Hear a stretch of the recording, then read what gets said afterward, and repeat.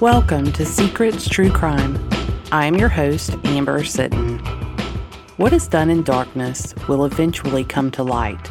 That is the purpose of this podcast, to shine light on the story of Susan Osborne and her 14-year-old son, Evan Chartrand. They vanished from their home in the tiny Alabama community of Holtville on Memorial Day in 2017. They haven't been seen or heard from since, and their bodies have not been found. This is episode 5 of a serial podcast, with each episode building upon the previous. If you have not listened to episodes 1 through 4, please stop and listen to it first, or you probably won't understand what's happening in this episode.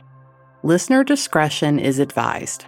While this episode doesn't contain foul language, the subject matter may involve violence, sexual content, murder, and adult themes. It is not suitable for younger listeners.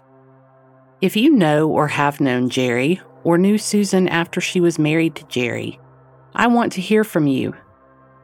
Someone knows something. The information you may think is small or insignificant could make a difference in this case, and you can remain anonymous. secretstruecrime@gmail.com or the Elmore County Sheriff's Office at 334-567-5546. Today, we will be hearing from a special guest, Mark Gillespie. Mark has 35 years of experience in forensic science and investigations. He has his master's degree in forensic science and was the director of a forensic science division of a police department for many years. He's a former federal agent and has owned Gillespie Security and Investigations for 15 years now. He specializes in criminal defense investigations, cold cases, human trafficking, and missing persons. You don't have to speak with Mark long to realize he has a huge heart and passion for victims, and I feel very fortunate he was willing to talk with me for this podcast. Ironically, while Mark lives in Texas now, he is from Montgomery and just 23 miles from the home where Susan and Evan disappeared. I want to offer a special thanks to Sheila Wysocki for introducing me to Mark. Sheila is one of my very favorite podcast hosts, as well as a private investigator. If you haven't listened to her podcast Without Warning, you should. Sheila takes you inside her investigation of the death of 21-year-old Lauren Agee. Lauren went camping with friends and her body was found floating in a lake. The police investigation into Lauren's death was almost non-existent. Sheila has worked tirelessly to right those wrongs, and you can follow along with her as the investigation is still ongoing. What happened to Lauren and the way her death investigation was handled by the sheriff's office in Tennessee will make you furious. Give Without Warning a listen. You'll be glad you did. What happened to Susan and Evan? We've already heard from family, friends, and investigators that foul play is suspected, and none of them believe that Susan and Evan are alive. Many potential theories have been discussed, and as we consider them today, you're going to hear a little more of my opinion on these things than you have in past episodes. And since I'll be speculating and offering some personal views, I'd like to begin this episode by stating that Jerry Osborne has maintained his innocence. To my knowledge, he still claims that Susan and Evan left their home with another man. Elmore County has a lot of water. Jerry's house is very close to the Coosa River and Lake Jordan. Susan and Jerry owned a boat. Sometime after they vanished, Jerry gave the boat away. The investigators did recover and process the boat, and they told me the boat needed some mechanical work. They didn't think the boat would have been reliable enough for someone to use to try to dispose of 2 bodies. They also stated they didn't find any evidence on the boat. After death, bacteria and decomposition cause gases to build up in the human body, which causes bodies in water to float.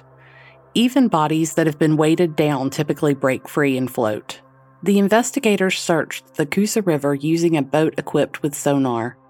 While this scenario can't be completely ruled out, odds are Susan and Evan's bodies would have been found by now if they'd been placed in water. When I began to look into this case, one of the first things I heard was that their bodies may have been burned.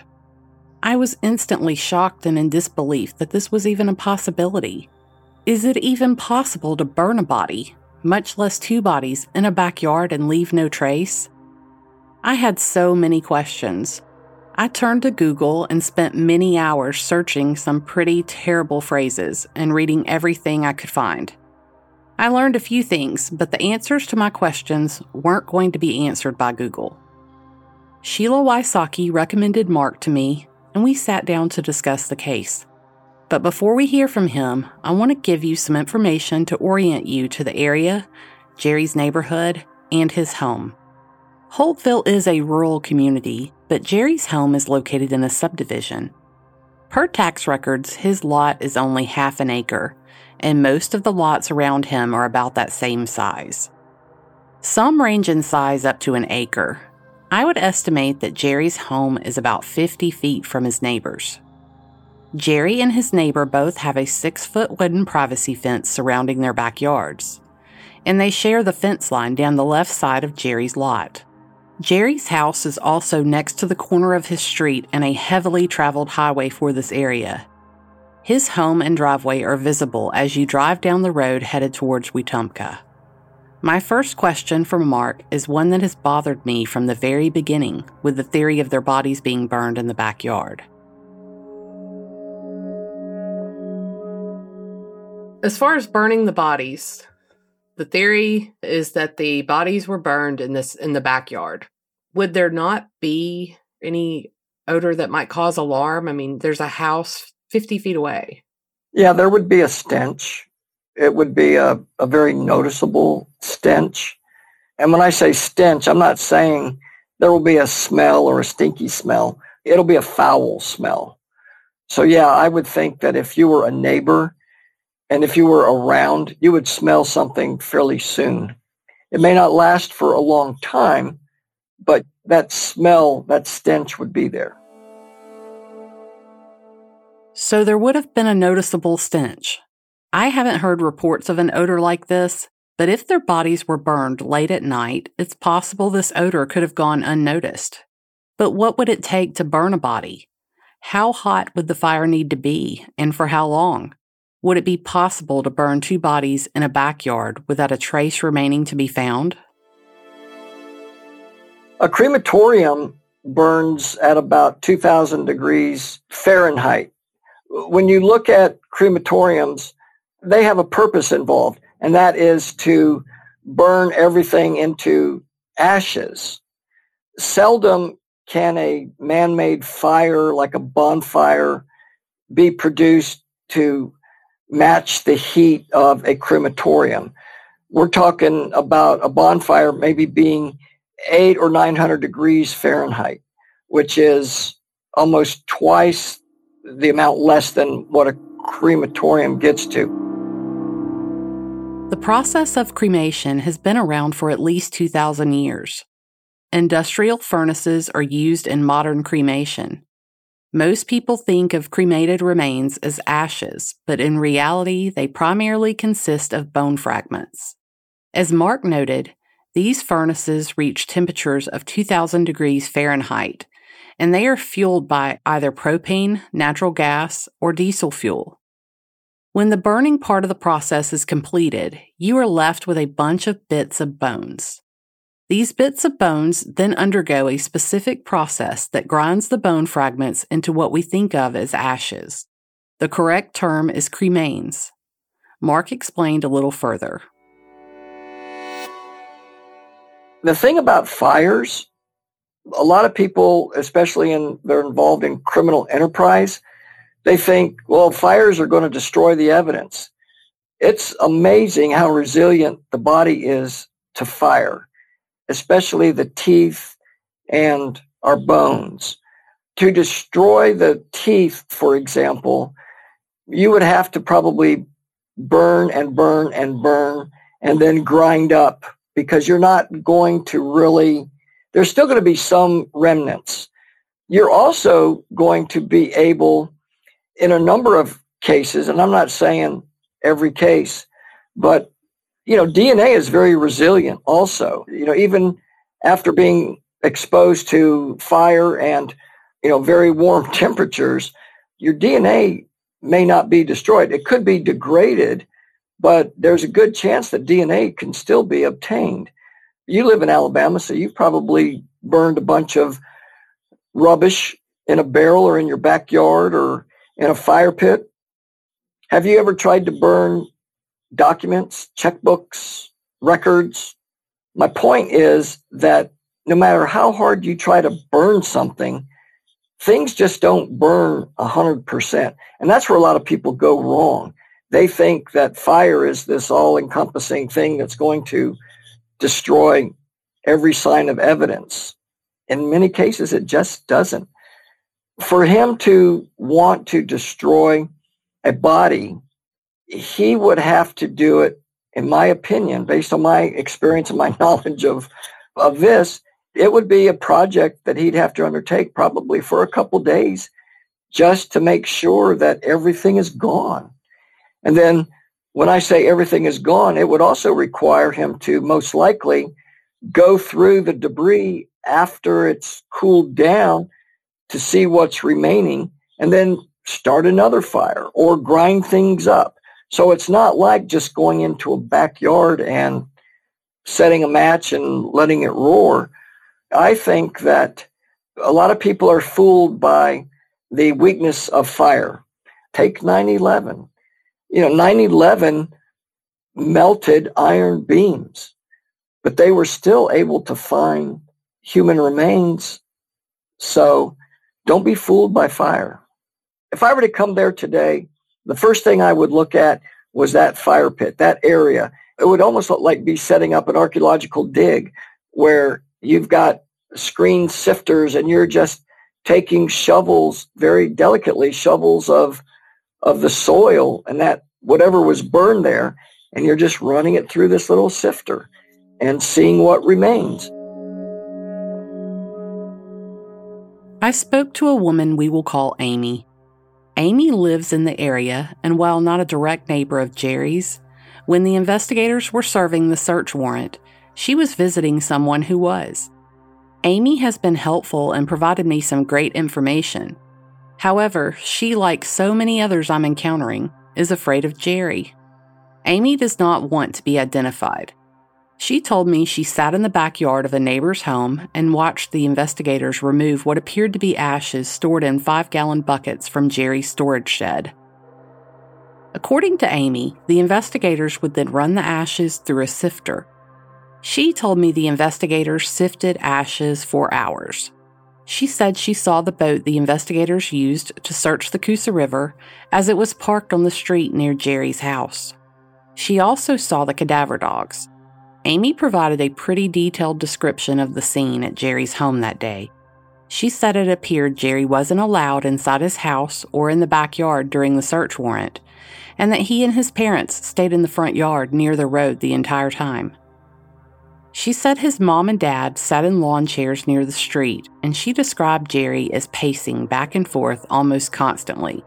Amy said he would occasionally squat down near where his parents sat. She said this lasted for hours and hours. She provided me with some photos she took that day, and I'll be sharing those on the Secrets True Crime social media accounts. I want to explore the possible details of the events if Susan and Evan's bodies were burned in their backyard. They disappeared on the afternoon or night of Memorial Day on May 29, 2017. Some type of fuel would be needed to get a fire even close to hot enough, and I believe it would take a significant amount of fuel. Either someone had a lot of fuel on hand, which would be out of the ordinary for someone to keep in their home, or they'd need to buy it. Captain Ogden and Lieutenant Evans told us that Jerry's dad was at Jerry and Susan's house the next morning on May 30th, and that the remodeling project was already underway. We know that Jerry removed the hardwood flooring and painted. He later had carpet installed where the hardwood flooring had been. That means that at a minimum, he made trips to buy paint and flooring. We also know he burned or otherwise disposed of all their furniture and belongings, including Evan's mattress. Susan's daughter had her grandmother take her by their home on the morning of May 31st. Evan was supposed to have oral surgery that day. and she wanted to give him a present. The grandmother told police that Jerry was running around working in the backyard and was all sweaty. He wouldn't let Susan's daughter go in the house to see her dog. Mark has told us it would take approximately 2 days to burn a body, and that it would take a lot of work and attention to keep the temperature of the fire even close to hot enough to possibly burn a body. Even then, bone fragments would have remained and would have needed to be ground up to what we think of as ash. Let's apply these things to this speculative scenario. If someone burned Susan and Evan's bodies in that backyard, they would have needed to get the temperature of the fire to close to 2,000 degrees and keep it near that temperature for approximately 2 days. Even then, there would have still been bone fragments remaining. These fragments would have either had to have been gathered and removed from the property or ground up into what we think of as ash. We know the investigators spent a lot of time sifting ashes, and they sent some things off for testing. They told me the test revealed these things to be nothing. So we'd also need to believe that every single bone fragment was able to be found and removed from the yard. I find this to be unlikely. It sounds to me like Jerry had an awful lot going on immediately after Susan and Evan vanished. Would he have had time to burn 2 bodies for days? Knowing that he was also burning the furniture and remodeling at the exact same time, I find the scenario improbable. Also, if his dad was at his home the morning after Susan and Evan vanished, would he have been able to hide 2 bodies being burned in the backyard? The neighbors told investigators that the fires in Jerry's backyard were large and hot and lasted for days. One neighbor described how hot it was in their own backyard from the heat coming off Jerry's fire next door. I'm assuming this would be a neighbor located immediately to one side of Jerry's home. There is only one neighbor to fit this description, and it would be the house to the left of Jerry's. This is the house that shares a fence along the property line with Jerry. Another neighbor, Nikki, described the fires as large, substantial, and she said it looked like a brush fire. She said she couldn't see the fire itself because of the fence, but said the smoke was evident. Let's not forget that Jerry's home is easily visible from the well-traveled highway. The smoke would have been easy to see from there too. Wouldn't burning 2 bodies in such a readily visible location be risky? What if the neighbor to the left decided to peek over the fence? What if a neighbor became fed up with all the smoke and called the fire department or the police department? What if a neighbor smelled the stench Mark told us would be present for a while? If it was as hot and large as described to me and could be mistaken for a brush fire, what if someone driving down the main highway became alarmed and called the fire department? It just seems like a massive risk and makes me have strong doubts that someone would take that risk. Another detail to note is that neither of the 2 cadaver dogs alerted to the burn piles. Mark and I discussed all these details, and he also doesn't believe Susan and Evan's bodies were burned in the backyard. I think burning a fire like that, as soon as you set that match, you don't know what's going to happen. So if he's got a body in a pile of debris, there's too much stuff that could go wrong that would show what he's up to. And, next thing you know, you call the fire marshal, they come out, they put it out, the police are called. It's inviting too many eyes on an area that you don't want anyone to know about. I personally feel that if he was going to get rid of bodies, he would not have burned them on his property. Thinking like a criminal would think, if I had a body, I would not burn a body on my property. I would dispose of the body some other way.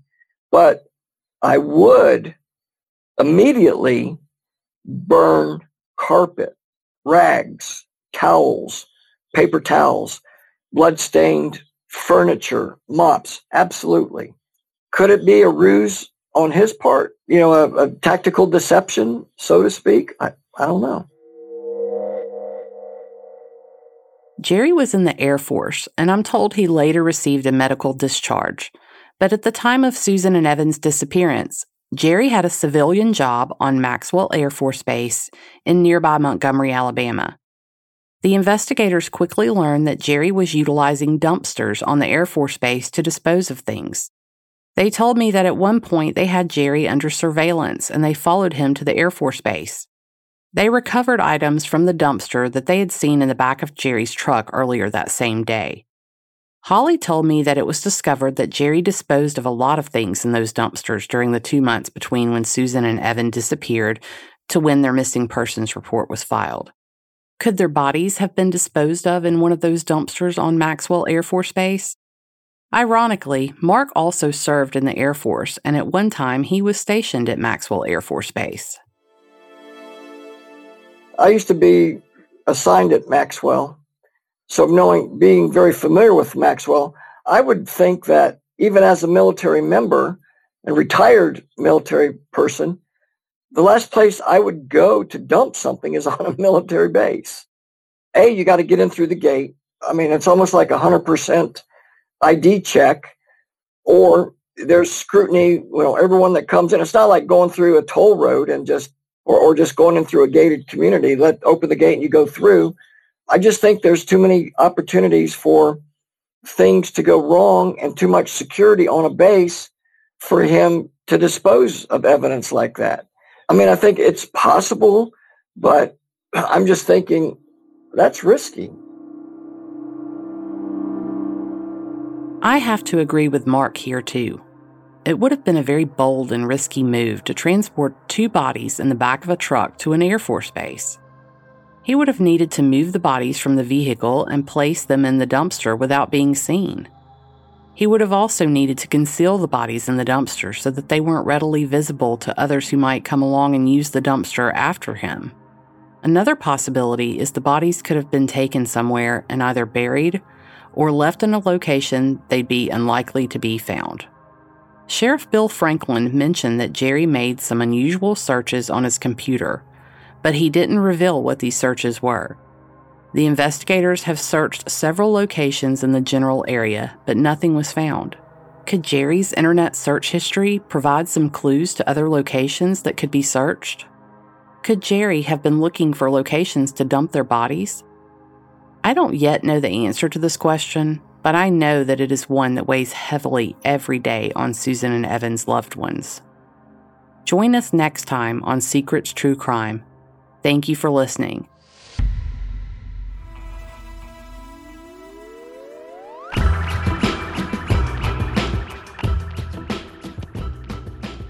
If you are enjoying this podcast, please let us know by giving us an excellent rating and review in Apple Podcast.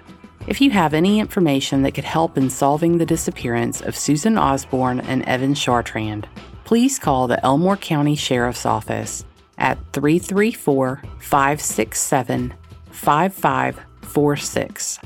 You may also email me at secretstruecrime@gmail.com.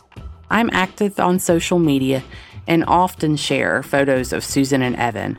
Follow Secrets True Crime on Facebook, Instagram, and Twitter @SecretsCrime. The audio editing and post-production for this show is by Kane Power at overnightaudio.net.